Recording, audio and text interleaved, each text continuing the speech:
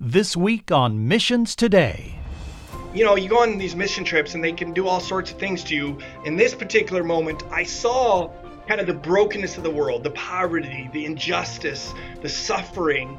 And there are times when you see that and you're inspired to do something about it. And there are other times you see that and you feel just overwhelmed. And so I felt much more like the latter, and I felt like, what possible difference can I make in this world? And I remember complaining to God, just saying, God, how can you create a world like this? It's so messed up. And I was crying out to him and just trying to figure out what's going on. And it was that moment I had a revelation of the cross.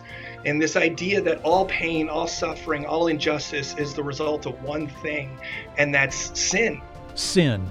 It affects us all, and today's youth culture is certainly not immune. In fact, they're said to be the most connected generation ever, but also the most lonely, always seeking pleasure, but rarely truly satisfied. Hi, I'm Colin Lambert, and this is Missions Today from Resource Global. Our guest this week was born in Amsterdam as the son of missionaries. His parents were struggling to reach the youth of that area when all of a sudden there was a breakthrough.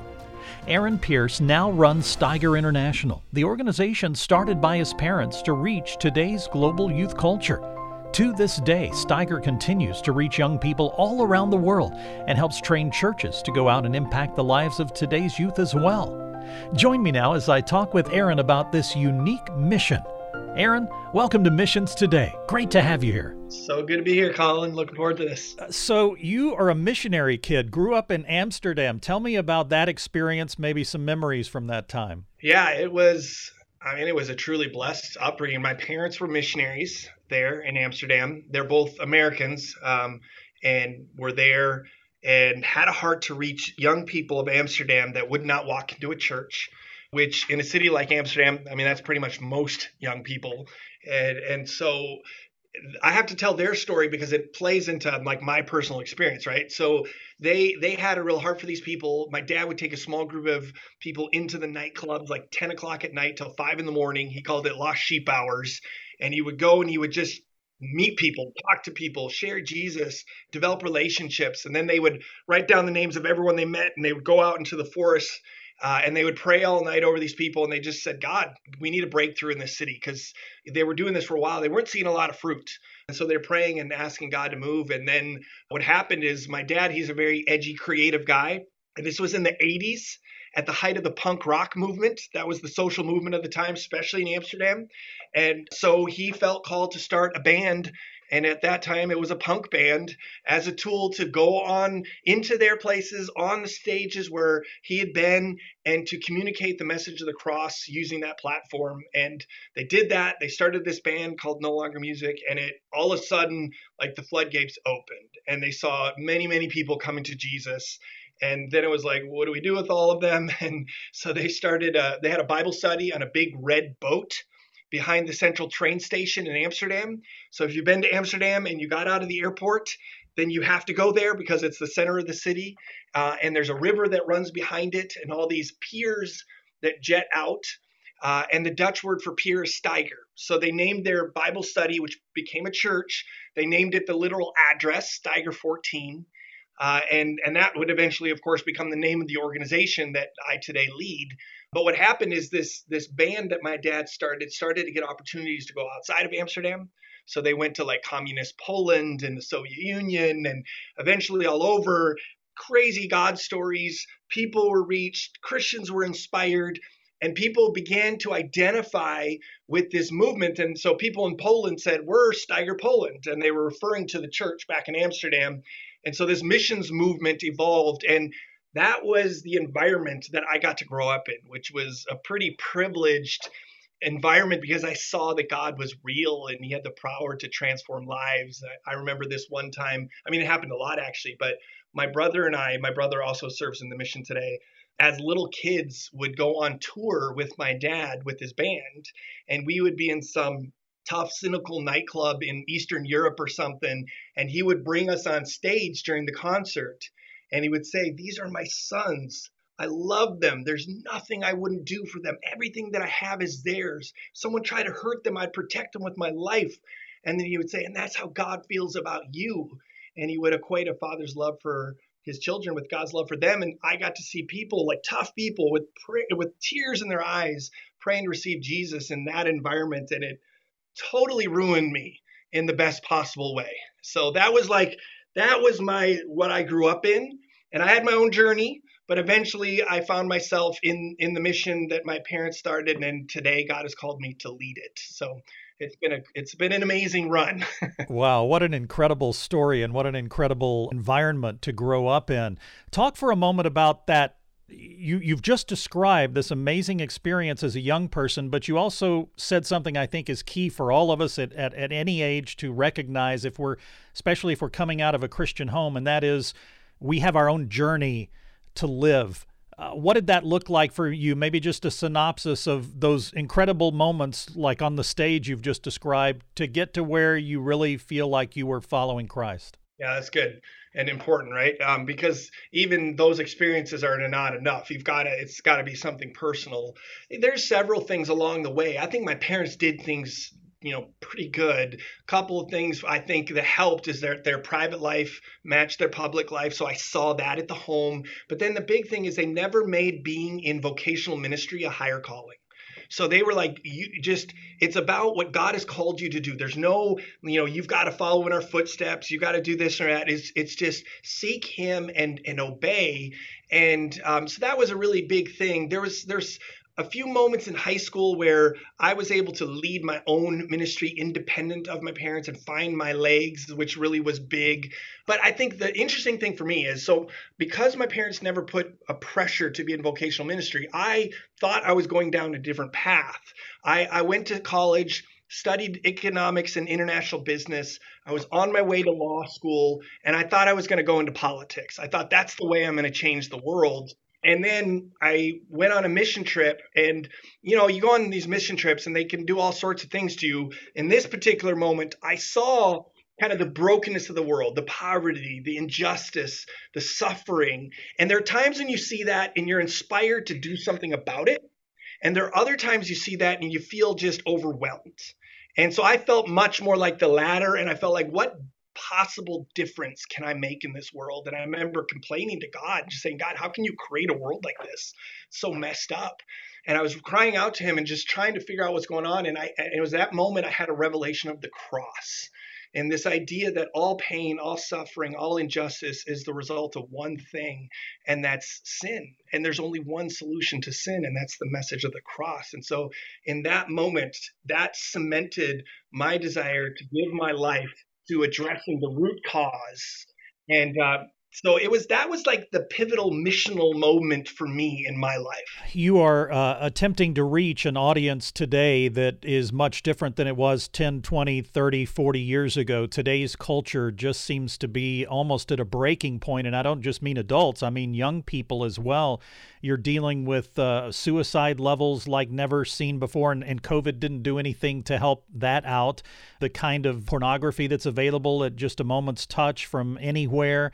Just so many, this connected generation born with every electronic tool known to man and the ability to communicate around the globe. Talk for a moment about the challenges of reaching this culture right now. Yeah, it's good. We call that the global youth culture. So it's young adults for us that we're focused on, 17 to 35-year-old, and they're all over the planet, like you said, that are more connected than ever before. And they're following the same social media influencers, playing the same video games. And they're superficially similar in things like fashion and music and things of that nature. But it's also deeper things like worldview and lifestyle, morality. And what you find, and this has been evolving in terms of thought and for a while now, but it's a global culture that is bought into a secular humanistic mindset. And so the idea, it's the religion of self, and that there's no outside authority that can tell me how to live my life, what is right and wrong. I get to decide. And essentially my feelings are truth, and whatever I can do whatever makes me happy. We're not pursuing truth, we're pursuing happiness. And it's very kind of individualistic, And so you've got this culture, and then of course technology just amplifies that in a big way. Where we're all in TikTok, for example, is really played into this because what it's done is it's made virality more accessible, and so people really are buying into this view of myself. And the sad thing is the result of that is very destructive. On one hand, it's destructive because the church has become irrelevant at best. It's become harmful at worst, and people are suspicious of religious institutions. And then the other hand is the outworking of the secular humanistic worldview is, like you said, it's depression, loneliness, anxiety, ultimately suicide. And so with no anchor to hold on to because it's all about self. That's, I guess, the problem. In all of that, I still see a generation that is spiritually open and seeking. They're just not going to walk into the traditional church context. So we've got to go to them. So that's how I see the context today. Which brings us right to Steiger and your work as International Mission Director for Steiger. You're overseeing this incredible organization that you've just described a few moments ago, started by your parents. Talk a little bit about the breadth of what Steiger does right now as far as geography, but also the kinds of things that you do. Well, obviously we started in Amsterdam, so it ended up growing all over Europe. So we're all over Europe. And now we've moved into the Middle East, which is a phenomenal or crazy thing, global youth culture of the Middle East, and how it's created opportunities to engage the Middle Eastern Muslim world in entirely new ways. We're all over South America and starting new things in East Asia. And then, of course, we're here in North America. And here, it's interesting because if we were talking 5 years ago and you were saying, what are you doing in the U.S.? I'd say, well, nothing. We've got the needs are far greater. And certainly the needs are great, right, all over the world. But what's happened in our country is we've had this radical cultural shift from a nominal Christian nation to a post-Christian nation. And what that means is that, like, for example, the religiously unaffiliated is the fastest growing religious group in our country. And so affiliation with Christianity has declined, but maybe even more importantly, the attitude has as well. And so it went from a positive, favorable view in which the church was a good thing and the Bible was a moral authority and you could pack a stadium at a Billy Graham event, to today, where for a lot of young people, they see it more at best apathetic, if not hostile, and their assumptions about the world is different. So that context is important because what we're trying to do is help equip, in this case, the American church to know how to engage a culture in ways that the old models don't apply, because it was speaking to a different audience. The kind of come and see, bring your friend model was very relevant to a nominal framework, to a nominal audience. And there's still certainly we have those in our country, but it's diminishing. So what we're trying to do around the world, but here in the US, is number one is train the church. How can you reach this secular culture? And so we're offering and developing resources like Jesus in the Secular World, which is a book and a small group study on Right Now Media. And we're developing other resources that we offer the church. Here's how to reach, because this isn't like just trends and statistics. These are our sons and daughters that we're talking about, right? And so how can we equip the church to reach their own Jerusalem, their close community? And then the second thing is we raise up young leaders, and we have a strong mobilization and leadership program that we put them through to raise them up to be kind of the leaders of our church and of our time to engage secular culture. And specifically then what we do is we establish these city teams that are the specialists in a city that, we have them. We've just started here in the US, so they're starting to develop. But the idea is that they're engaging in secular culture, they're present relationally, they're engaging in evangelism and discipleship, and then they take that, what they're learning and what they're doing and the authority that they develop, and they're bringing that to the church to catalyze the church in their own city. So in a very quick way, that is essentially what we're doing all over the world. And just maybe to bring a little more clarification, how would you describe your relationship with the church? Would you consider yourself a parachurch ministry that's then pushing young people to a church, or do you act as a church in the bases where you're set up? No, yeah, we are not the church. Our team members are all part of the local church. Our desire is to serve the church and to equip the church and to act as a bridge for the specialist in this culture and a bridge between the global youth culture and the church. So yeah, our desires for those that are reached, and by the way, they're being reached by people from the church, right? To be discipled and integrate into a local church.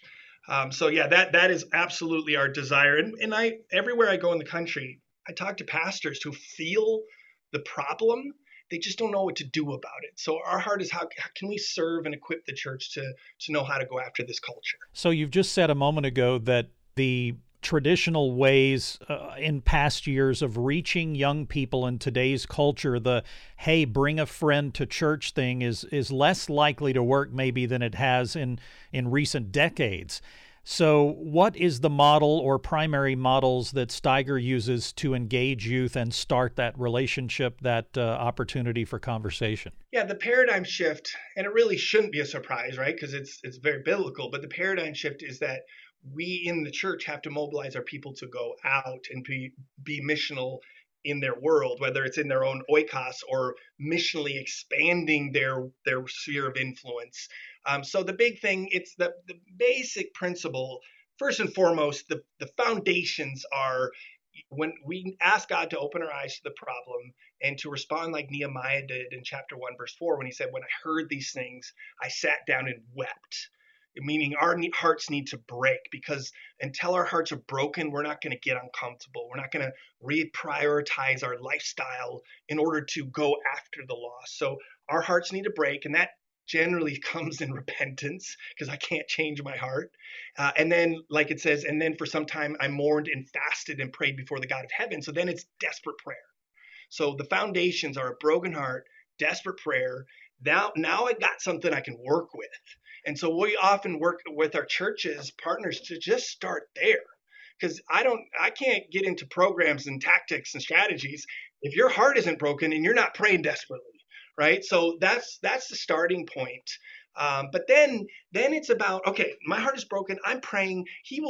God's going to speak to me. But generally it means taking a risk by being relationally present like a missionary in places where I'm going to develop relationships with people who would not walk into a church. And so that means I've got to, like Luke 15, where Jesus is being criticized for hanging around sinners so much. And then he goes on to tell this parable of the lost sheep. The idea is Jesus showed us that to be in relationship with or associated with kind of those people, the bad ones, however you want to frame it, politically or morally, whatever, does not mean I'm affirming their lifestyle, but I am with them and I'm present and I'm authentically developing relationships, and then I'm doing it in a way where they see the distinction in my life, and not just, I often challenge, that doesn't mean I'm trying to show my moral superiority. What I'm actually wanting to show is the supernatural gifts of fruit of the Spirit. Like, how can I have joy and peace and patience in circumstances that wouldn't normally allow for that? That is the distinction the world needs to see in relationship. And then we go into creative evangelism and discipleship bridges. But I think the big paradigm for the American church is our hearts need to break, and then we need to go be with those people that we've kind of seen as the dangerous bad ones, if you know what I mean. Yeah. I'd love to hear a couple of stories, maybe from two different areas. First of all, maybe a story tied to a church that you've begun to work with, or a group of churches, and how they have responded to your encouragement and your coaching, and maybe what they're doing. And then secondly, maybe we could look at a story of just where God is on the move with a group of young people in this culture. I mean, there are many. There's churches all over the country that we're working with. This coming Sunday, I'm going to be preaching at a church in Sacramento, and then doing a Jesus in the Secular World follow-up. But we have a handful of churches in Houston that have really, really gone in, and they've really embraced it. And it started again with that kind of mourning and anguish over the lost. And then, like, we have a group in Houston. I don't know if I should name the specific name, so I won't. But a fairly large church that has really embraced this. And we did an extensive training, and now they are actively every week, a group of people from that church going out and being relationally present in these secular places, developing relationships with people that they previously would never have. And then they're sharing the gospel and seeing people come to Jesus. And it's so amazing because like so few churches are seeing that kind of growth, right? And it's such a powerful thing when you see someone encounter Jesus that would not walk into a church, and they are getting to live that. And so it's nothing, the teaching we offer is not that radical, right? It's just allow God to break your heart, seek him desperately, and go. And then yes, learn how to speak the relevant ways in culture today. But it's anyone can do this. And so we're seeing this happen in churches all over the country. Maybe I'll stick in Houston. We've got a really good team that's emerged in Houston. And even like, do you remember the tragedy that happened at the festival there last fall? I forget the name, but basically a bunch of people died in a festival. Our team was there, and they went out to the streets and they began to just talk and minister to people. And they saw people come to Jesus, and then they followed that up, because one of the things that I think is important for us to understand in our culture is that the pathway from when someone encounters Jesus out there, let's say, is and then from them to walk into a church and to be part of that church, that's a longer pathway than it used to be. And so we need to take discipleship where they're at. And so our team started a Bible study for the non-religious in a cafe in downtown Houston, meeting every week, mostly people from all sorts of backgrounds coming together, opening up scripture. And it's this atmosphere of like, you can ask whatever question you want. There's no bad questions. No, you can debate, you can doubt, whatever. Just it's a free space, but we're going to open up scripture and we're going to read it and we're going to talk about it. And the what happened through that was so powerful. Now, several of those people have become integrated into a church and been baptized. But it's why I love the verse 1 Thessalonians 2:8 says, not only do we share the gospel of God, but our lives as well. And that's what it's going to take to reach this culture. There's a cost to it, right? It's a lot easier to hand someone a tract, say, Jesus loves you, and I'm out. But this is you got to walk with people, be in their space. It's messy, but that's what it's going to take to reach this culture. We just have a minute left here. For someone who's listening today, who is just a churchgoer, who is listening to this program and is motivated to begin to reach this younger generation, to a staff person maybe who's listening today in a church, or maybe even a pastor who's listening today and has this passion to reach young people and just doesn't know how, maybe a first step or two, how should they respond? What should they do? How should they move forward? I mean, obviously, we have some specific resources that we could share, but I mean, it all starts with what I said earlier. It's a broken heart that usually has to start in repentance, because what this is usually going to take is like, I have to change my priorities. I gotta get out of my comfort zone. And until your heart breaks, you're very unlikely to do that. And so I would say, God, my heart is cold. It's not how it needs to be. And I'm sorry, it's not right. Would you forgive me? And then he gives us, I mean, and that's a daily thing. I got to pray that constantly. And then responding in desperate prayer. But yeah, I mean, we have resources like Jesus in the Secular World that you can get. If your church's got Right Now Media, you can get that. Otherwise, you can get it directly from us.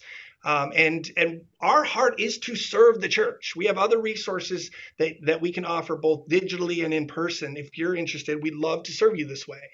And then, if you're a younger person and you're saying, man, I feel like maybe this is what God has called me to do, then we have a training resources and mobilization as well, including the Steiger Mission School in Germany, which is kind of the culmination of our training. We have people from all over the world that come there to be trained and then start and lead teams in cities around the world. So yeah, our heart, if you feel like if this resonates, go to steiger.org and check it out. And we want to serve. That is our mission. That is our heart. Reaching today's global youth culture. That is the heart of their mission, and an increasingly difficult task. But as Aaron shared, the good news is it is a culture that is open to conversations of faith. The challenge is we have to engage with them where they are. Most are not walking in the doors of our churches. The pizza parties and lake outings of the past, they just don't seem to have the draw they used to. But there is a chance to reach this generation. There are opportunities to connect at a faith level. They're open and they're interested. We must be intentional about reaching out. If this is something you're passionate about, we're going to link you to Steiger and all of their associated outreaches and programs in the podcast notes of today's podcast. Look there for all of that great information. Well, that's all the time we have for this week. Next week, we're going to be talking to a lady who currently anchors a nationally recognized news program. And more, she's able to share her faith boldly on the air. Well, if you've enjoyed the show today, I'd love it if you'd subscribe, rate it, and leave a review on iTunes. That really helps us get the word out about this content related to missions. Again, subscribe, rate it, and leave a review on iTunes. If you have feedback from me or you'd like to tell me more about your story, your mission, your calling, I would love to hear from you. C. Lambert at missionstoday.com. That's C. Lambert at missionstoday.com. Follow us on Instagram and Facebook at Missions Today Radio. I'm Colin Lambert, and Missions Today is a production of Resource Global. Thanks for listening. We'll see you here next week for more Missions Today.